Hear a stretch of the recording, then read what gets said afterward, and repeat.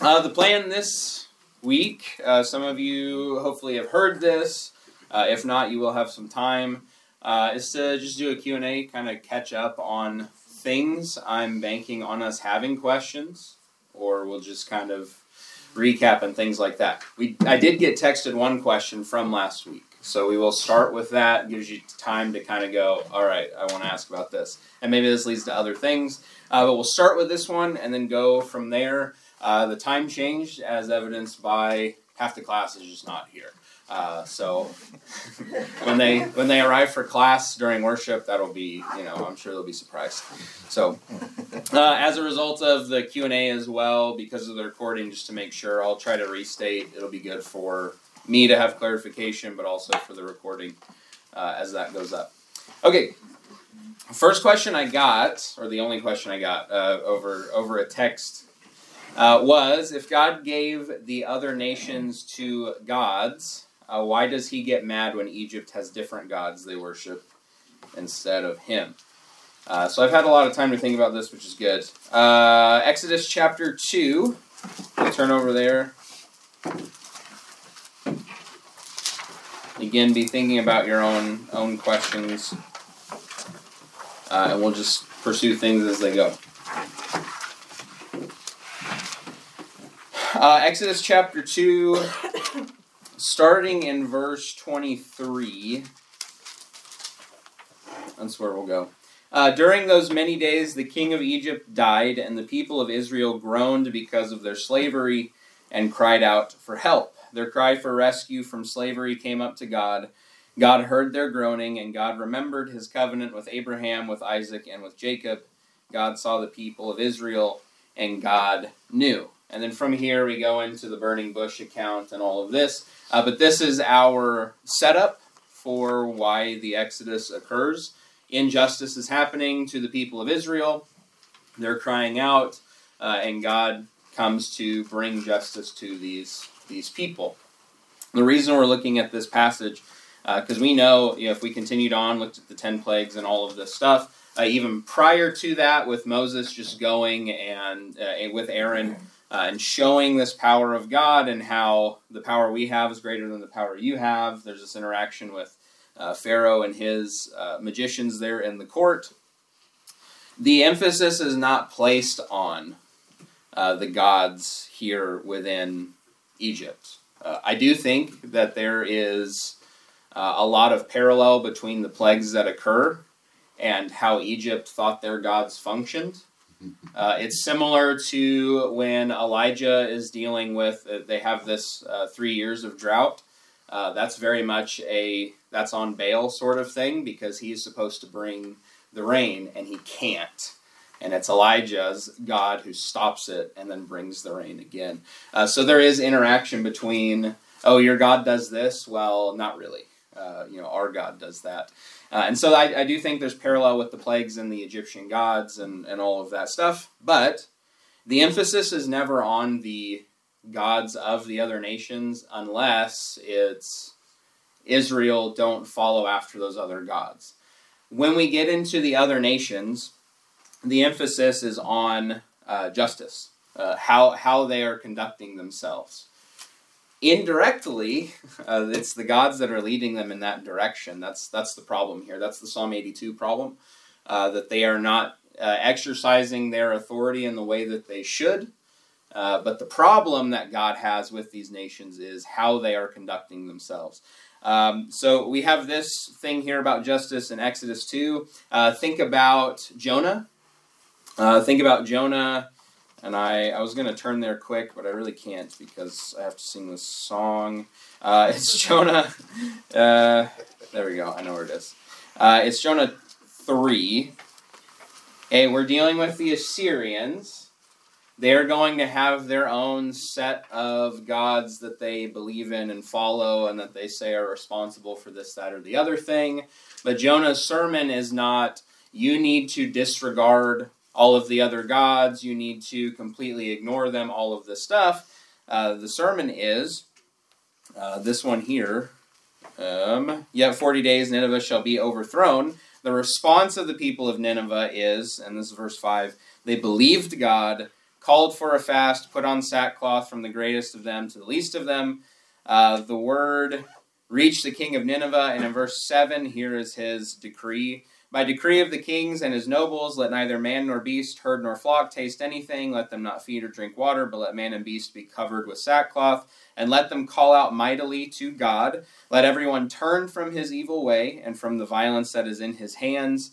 Who knows, God may turn and relent and turn from his fierce anger so that we may not perish. And then the next verse says, God saw that they repented of these things, that they stopped doing this unjust behavior, and so God relented from his disaster.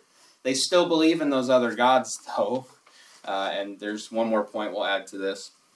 It's not they stopped believing in all these others. It's they took the God of Israel seriously and oriented their lives towards him and said, we need to stop doing these unjust things and start doing these good things. Hey, on Thursday mornings in that class, we've been in Daniel. And we were just in Daniel chapter 4 this past Thursday. I know where Daniel is. There we go. Daniel chapter 4.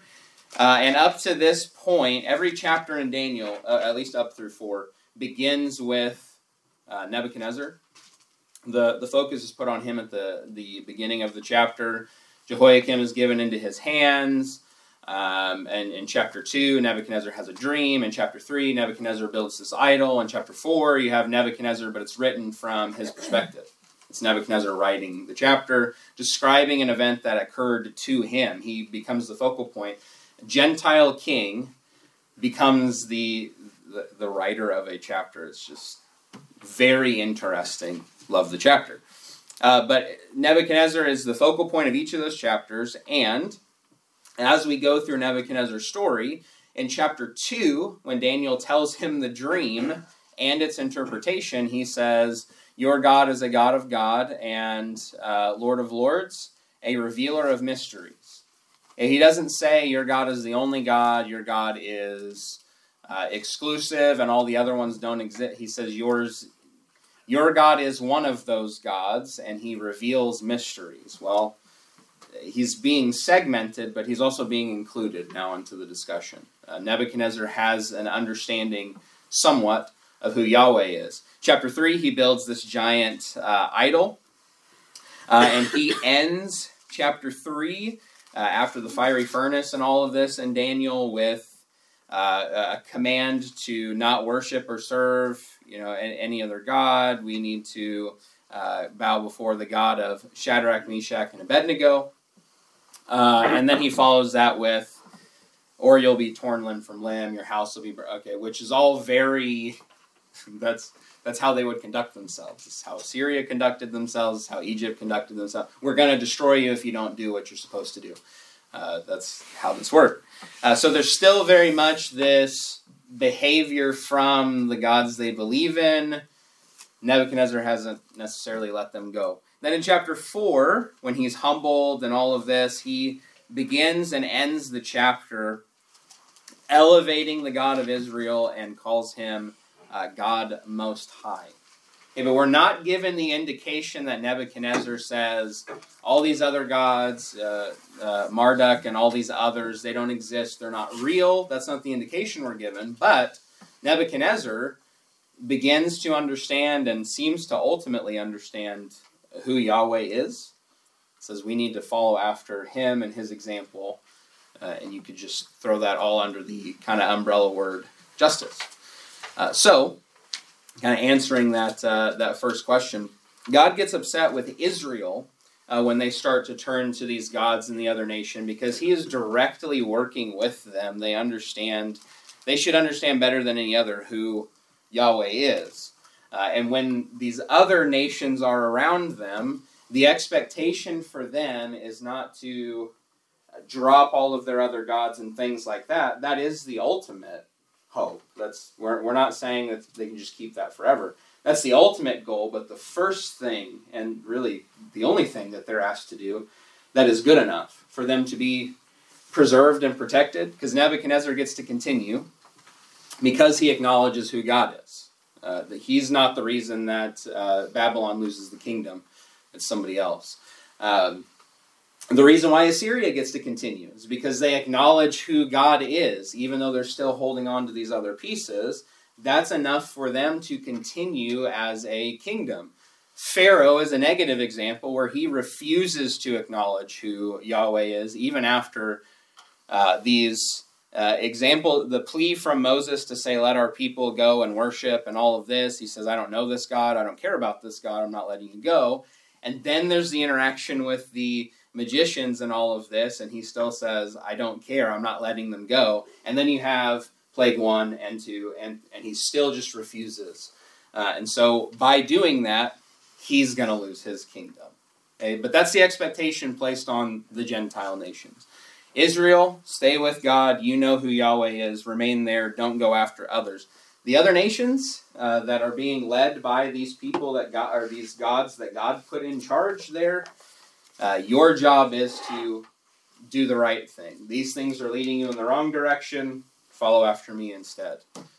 Okay, questions that come off of that or new questions entirely? Go ahead. I have a new question entirely. Okay, right on. Did the fall of Satan occur at the same time as the fall of man? Okay. That's what this paper is for, by the way. I think 3 pages was super ambitious, also, now that we're... fall of Satan and fall of man was that at the same time. I guess coming off of that is Ezekiel 28, 12 through 19, talking about Satan being placed in the garden. Right. Okay. Let's go to Ezekiel 28. That's the passage I put on one of our studies, but we didn't read it. We didn't have time to go into it, but I put it there as reference.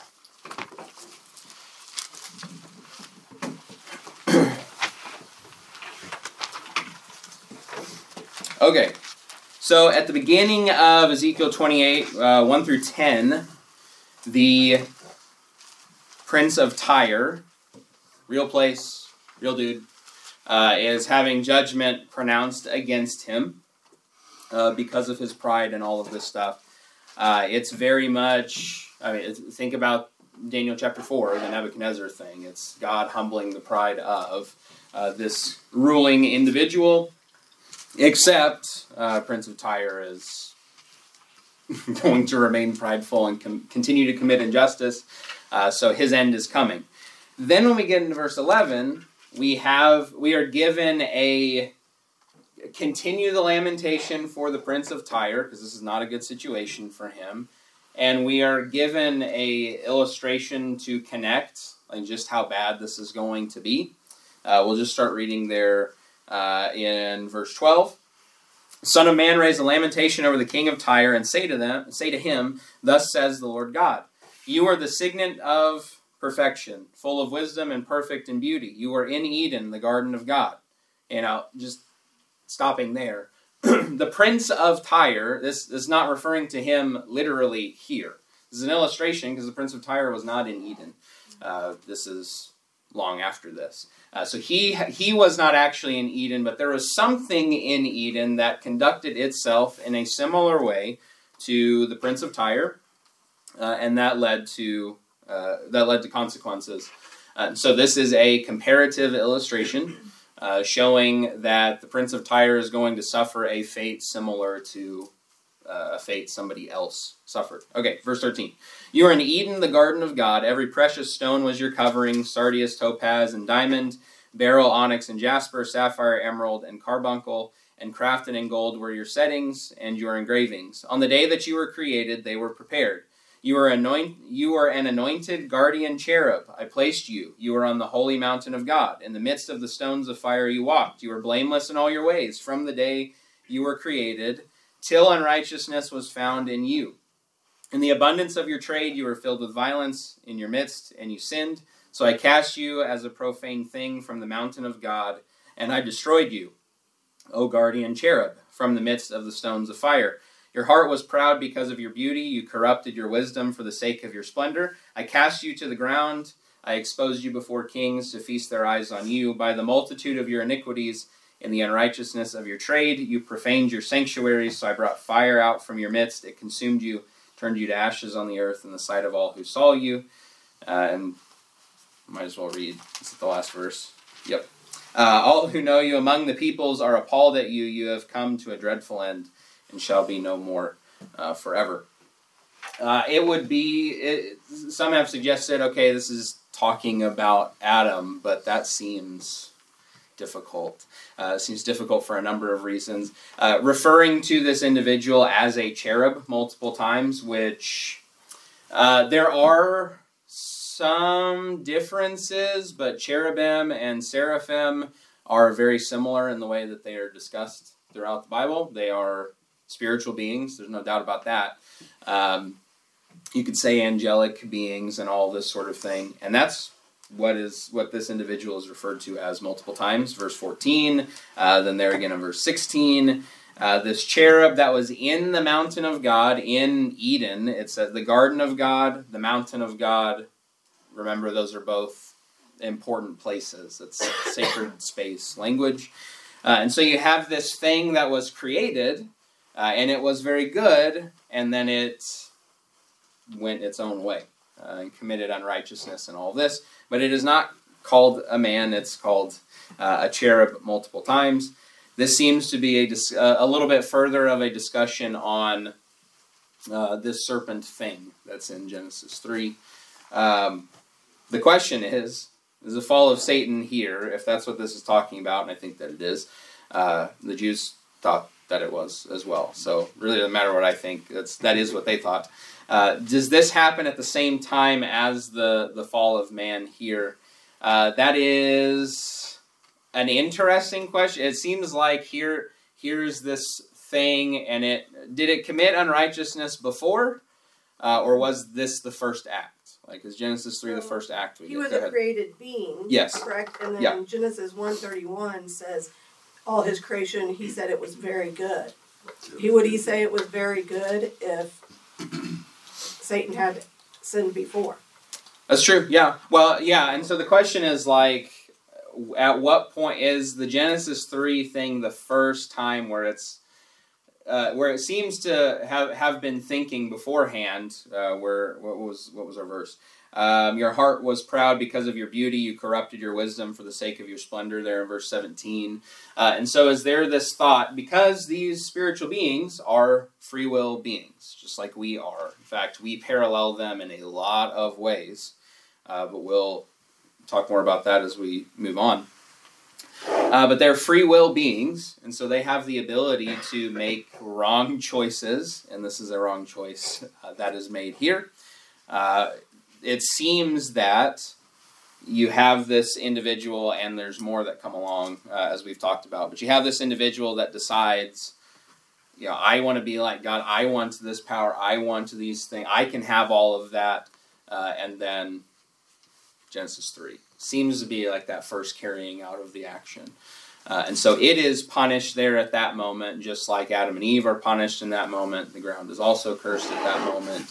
Just a lot of consequences and punishment going on there. So it seems like those happen about the same time. That the serpent that deceives man, that's its first act of rebellion, leads the creation into an act of rebellion, and then here we are with consequences. Okay, what else? Questions from that or new questions? I think you could also compare the I cast you to the ground to the cast you down to down your belly and eat dirt. That's in Gospel of Luke, right? What chapter? Do we remember? Luke chapter 10. Luke chapter 10, turn over there. That's a good connection. Did you get to that in your class last week? No. Okay. I know we had talked about it. Luke chapter 10. We talked about this 2 summers ago when we did the Ask Him Anything series. This was one of the questions. Luke 10, verse 17. The 72 returned with joy, saying, Lord, even the demons are subject to us in your name. This is Jesus sending out 72 or 70, but that's a whole other thing. Sending out 2 by 2 in what we call the limited commission. Even the demons are subject to us in your name. And he said to them, verse 18, I saw Satan fall like lightning from heaven. Behold, I have given you authority to tread on serpents and scorpions and over the power of the enemy, and nothing shall hurt you. Nevertheless, do not rejoice in this, that the spirits are subject to you, but rejoice that your names are written in heaven. So they're going out, they're casting out demons, all of these things. There's a scene in The Chosen where this discussion occurs, and it goes the way that I imagine that it would, where Jesus is saying, hey, by the way, you're going to be able to do some of this stuff. What? I'm going to cast these things. It's a fun scene. But they go out and do all these things, and then you have this verse. I saw Satan fall like lightning from heaven, and they have this authority, power over the enemy, and all of this. Power is an important word. Paul is going to draw on that a lot in Ephesians about these things. So you have a whole section here that means nothing if you don't understand the Jewish mindset, which is why we're spending a lot of time on that in our classes. For them, the Messiah coming and sending these people out, and those people acting on the Son of God's behalf here, though people aren't really sure if that's who this is yet, the people acting on his behalf are having authority to deal with the demonic presence and all of this stuff. That's an indicator of, hey, that's what we were looking for the Messiah to do. Could this be the guy? Like, this is another puzzle piece for them of understanding who Jesus is. But this whole idea of Satan's losing, he's being defeated, we're conquering over him. That's what they would be anticipating the Messiah to do, is to set all those things right. And here we get that reference. Satan fall like lightning from heaven. That's their theology because of Ezekiel 28. That's their belief because of Genesis 3 and 6 and Genesis 11 as well. There's more we could go on with that, and we might, unless there's another question. I have lots of questions, so okay, I want to give everyone else chances. Hey, that's fine. When we do this in the young family group upstairs, it's Lexi, so that's where she gets it. Just question after question. So go ahead. Okay, so angels are described in Ezekiel 1 and in Revelations as these, have wings and eyes and everything else, but yet we entertain angels down here. Yeah. Unaware, and they made babies with these women. Yeah. So do they change form from heaven to here then? That seems to be the case. So even the Ezekiel description, Ezekiel 1 verse 10, as for the likeness of their faces, each had a human face. So there's even like human element to it. If you should Google this, like biblically accurate depictions of angels. It's terrifying. Like the way they're described as looking. You should look that up, and then you won't sleep well. So, but check that out because those images are interesting. But I think about things like the entertaining angels unawares is in Hebrews. Right. Hebrews is very much a Hebrew book. I mean, if you don't have an understanding of Old Testament, Hebrews is a lot of, I don't really understand what this writer is saying, because it's drawing on that very heavily. That's true of the Old Testament, 99% of the New Testament, but, know your Old Testament. It's very important. But there in Hebrews, you have that reference, entertaining angels unaware. You also just have how elevated angels were, but then the Hebrew writer is saying, but you're greater than those things. We'll get to that at some point. That being said, when you look at, when we talked about Genesis 6, and we had a lot to say about it, but when we talked about Genesis 6, and it's Genesis 18, just a few chapters later on when we're into Abram's story, Abraham at this point, he's sitting under the tree there. This is right before Sodom because it's two angels that are going to go into Sodom. When they're going into Sodom, they appear to be normal, everyday guys. According to some show or movie, They had ninja moves or something like that. I can't remember which one it was. That's a really new one. That's a newer thing. Yeah. I remember that being a whole deal. So they might have looked like people, but secretly they were ninjas, and then secretly they were angels. But we have two angels going into Sodom to pronounce the judgment there, and you have that discussion with Abraham. But prior to that, you have the angels and the Lord sitting there, because that's the language that's used, sitting there in Genesis 18 with Abraham, and Abraham says, we have guests, and they're just a very hospitable culture. We have guests, we got to get stuff cooking right now, we got to feed these, because it's what you did. Not just Jewish people, that was the ancient Near East culture. You have a visitor, you treat them like family. That's how they operated. So they go and get all this food and everything. Chapter 18, verse 8, he took curds and milk and the calf that he had prepared, set it before them, talking about these angels, and he stood by them under the tree while they ate. So they look like people, they're doing people things. That seems to be what happens when they're here. They walk into Sodom, they look like people, that's the indication. There is nothing in the text when they get to Sodom that says, they looked like angels or exceptionally different. The people of the town that are so far gone at this point, who do the exact opposite of what Abraham has just done for them, of treat them like family, all this, and it's like, no, you need to bring them out to us so we can do bad things with it. Just completely the opposite here. But they look like people there. So that seems to be the case. If the follow-up question is, does that still happen today? I don't have an answer, so don't ask that question, please, because I don't know. I don't know. But the rules seem they seem to be able to look a certain way while they're here. Would that apply also because demons were angels? So does that mean that? Were they? All right. We're going to get to that I think next week. I think next week's class is going to talk about where they believe demons originated from, and that's not just. We will look at some of the intertestamental literature, but there are biblical reasons to think that their conclusion is the case as well. Their thought process is not the angels themselves, but the offspring of them, the Nephilim and all of their descendant names, of which there are many, and we'll look at that next week. That when those things were destroyed, because they're kind of in a middle ground of spiritual, like this spiritually being thing, but also physical, and so they didn't belong there on the earth, so God says destroy them. Every nation that's commanded to be destroyed, wiped out entirely, by the way, has those things in it. Wonder if that's on purpose or not. Because not every nation is destroyed. A lot of them are said, just drive them out. Why the distinction between the two? Because of those things. Next week.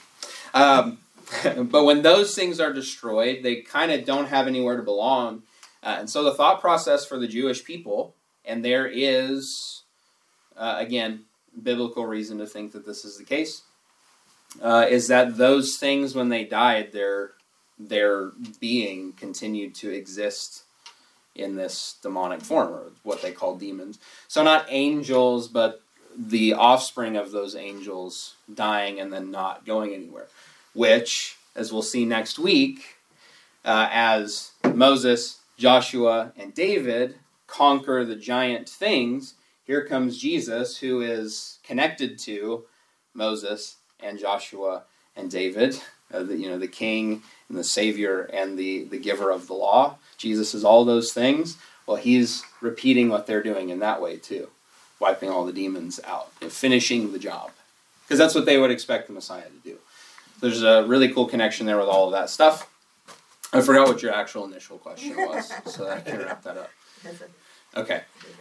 Those demons seem to be the dead offspring of the angel things that get dealt with throughout the New Testament, and I think finished off. So if there's a question too of, does that still happen today? That doesn't seem to be the case. lots, and then none, and then demons, lots, and then none. That's the pattern. We'll look more at that next week, a little more. Okay. Other questions? Go ahead. So the book of Enoch, it goes more into detail about angels' descriptions and what they did. Yes. And the book of Enoch is in the Apocrypha, right? Pseudepigrapha, which it's really semantics when you get into it. Was this in the Catholic religion in their book? So the Apocrypha is considered canon, I think, still for the Catholic Church. I believe that's still true. It was true at one point. In fact, it was within like the oldest sets of King James translations. The Apocrypha was in there too. It was not. They brought those things in, but it was not considered authoritative when it was written. Unlike the rest of these Bible books, that's a whole discussion on how the Bible came to be, which is a good discussion. But we won't do that here because it's a long one as well. But they included those books within their Bible. That's the Apocrypha, hidden writings. The pseudepigrapha is like if you're writing under a pseudonym, false name and all that stuff.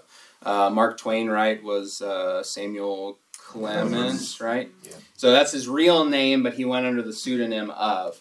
And so all of those books in the pseudepigrapha are not written by the individuals. Like Enoch didn't write Enoch. 1 through 3, 4. There's a lot of Enochs. A lot of Enoch books. He didn't write that. They didn't believe that he wrote that. But because of the content that's being written there, which is very spiritual in nature, who better to write that than Enoch, who got carried up by, he didn't see death, he got carried up, and so let's call it the Book of Enoch.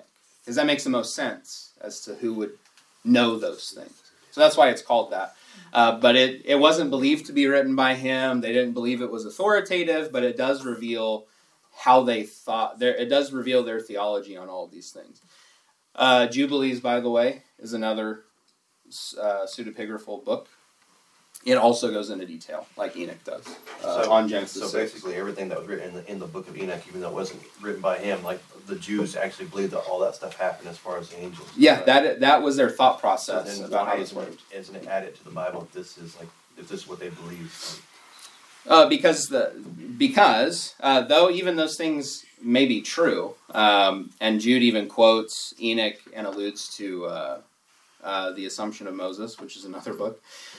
He alludes to that, and Peter in 2 Peter seems to kind of indirectly quote Enoch as well. There may be truth in those things, but it's not all inspired truth and all that, so it's not in there. People kind of get weird over the Jude directly quotes Enoch, and so why isn't 1 Enoch in our Bibles? It seems very much like when Paul quotes from poets or other things like that. What they said was a truthful thing. He quotes 1 Corinthians 10. 1 Corinthians 10, he quotes in Acts 17, a poet and playwright there. He quotes in Titus, a secular writer at that time as well. But it doesn't make all their work inspired. It's just that thing was truthful. And wasn't one of the ones he quoted Greek? It wasn't a Greek poet. It wasn't even.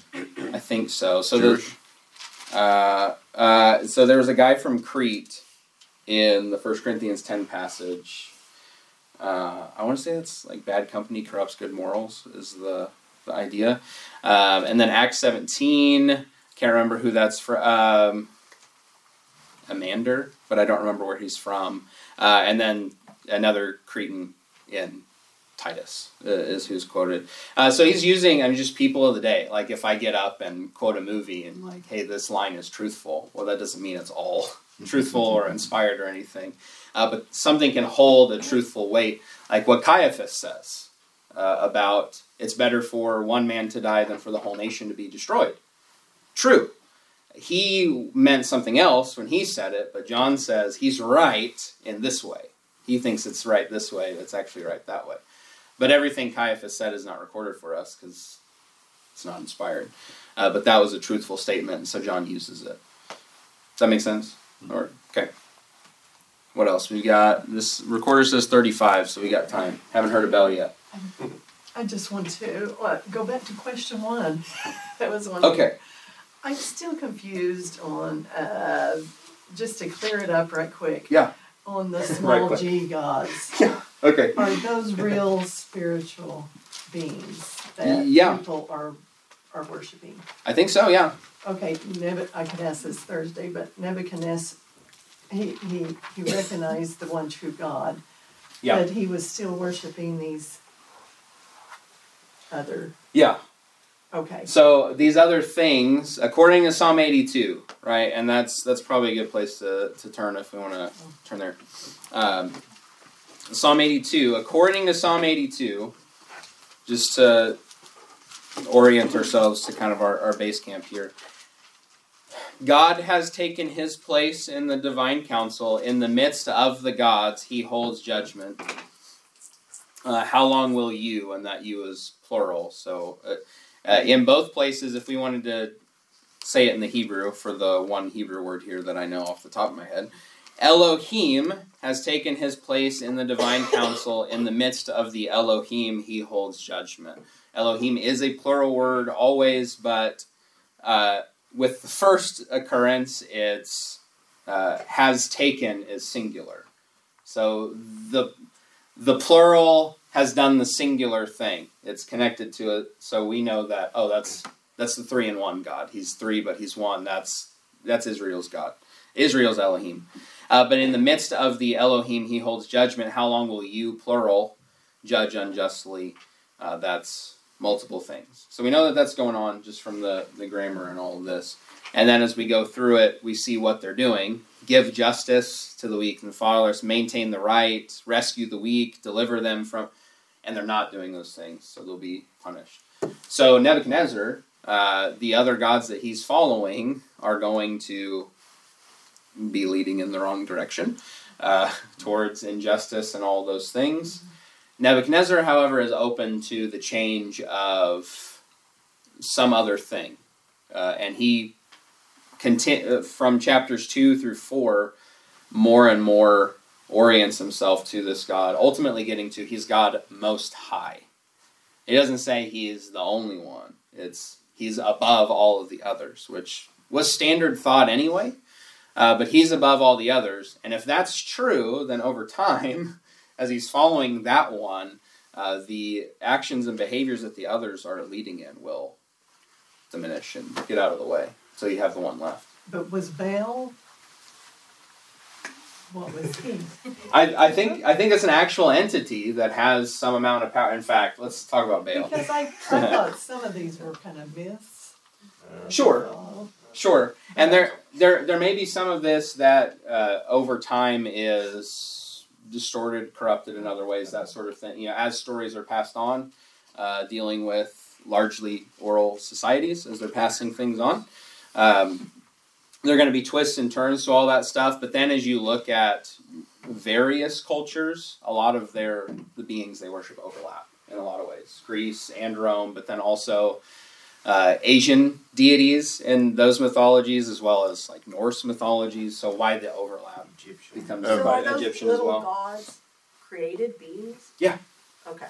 Yeah. So an interesting side with anthropology studies too is that almost every single culture, and I've been trying to think of one, I cannot think of a single one where there is not at least one that seems to sit on top. There's almost every single culture, every one of them, and a lot of people are like, well, but there's this very polytheistic, there's multiple, there's almost always one that seems to be the oldest, the original, the one that sits over all the rest. There may be very, very even keel, eventually, but there was always the oldest one or something like that. And all those underneath were something that, like you said, were probably created, manifest over time. So the thought would be is these gods are given dominion, but they have the responsibility of you lead these groups in the way that I'm in a good creation. In a good creation, they're just following after God. We don't need to get into all this other junk. They didn't do that.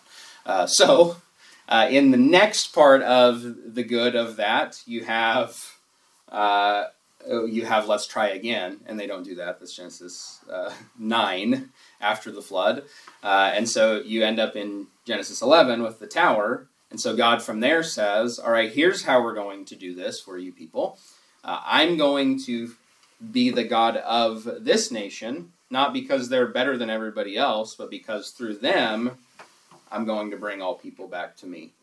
Because if I just continue to be your God, you're going to keep doing the Adam and Eve thing, you're going to keep doing the Cain thing, you're going to keep doing the flood people thing and all that stuff. So he puts these other gods over, and now the ideal there for them is you lead them like I'm going to lead Abraham here. They don't have the same exact ability in all of this, but lead them in justice, in righteousness, and all those things. They don't do that, and so Psalm 82 says, I'm going to have to destroy you. You know, they sought power in the same way that we might do the same thing. Position of authority and just try to get greedy and rise more. I don't know if that's getting to your question or not. Okay. Yeah. It also, you tied into with the temptation, because it's always been intriguing that Satan offers the nations to Jesus. Yes. I mean, why wouldn't he already? The third and final in Matthew's wilderness temptation, and again, wilderness. That's another place. That's not a good place to be.